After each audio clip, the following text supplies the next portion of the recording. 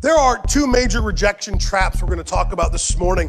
And the first one is overly starved for attention. We live in a culture that's overly starved for attention. You can get on Facebook and with the right effort, you can create a massive following. And in that massive following, you look like you have been accepted. People liking your posts, people commenting, people following you back. Sometimes for many of us, it's really not about necessarily the amount of people, it's just the right person. You ever put that Facebook post out there and you scroll and then you refresh and you scroll and you refresh and you scroll just to make sure the right person's liked it?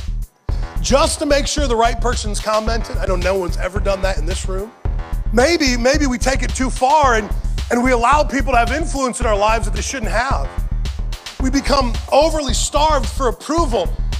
The world around us makes it easy to gain entrance and access at different levels, but then we feel like we've got to attain another level, and we feel like we've got to attain another level, and we feel like we've got to connect with another group of people, and we feel like we've got to be part of this peer group or that peer group, and it feels like high school all over again, where we're trying to gain this sense of approval. 1 Samuel 15 and verse 24, we read how he was paralyzed by this fear of rejection, that this great weakness over his life actually caused him to do the wrong thing. And he says it this way: I've sinned. I have violated the Lord's command. I was afraid of the people, and so I gave in to them. That his fear of rejection, his overly starved motives for rejection, for approval, brought him to a point where he did exactly the wrong thing.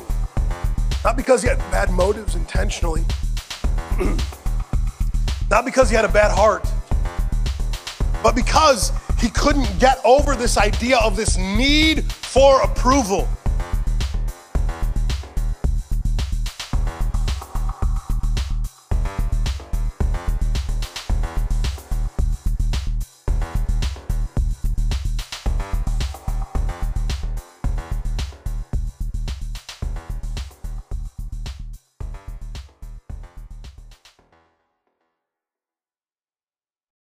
Thank you for listening to Daily Dose of Grace. This has been Pastor Nathan Hurst.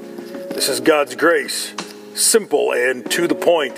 To find out more, please visit nathanhurst.me.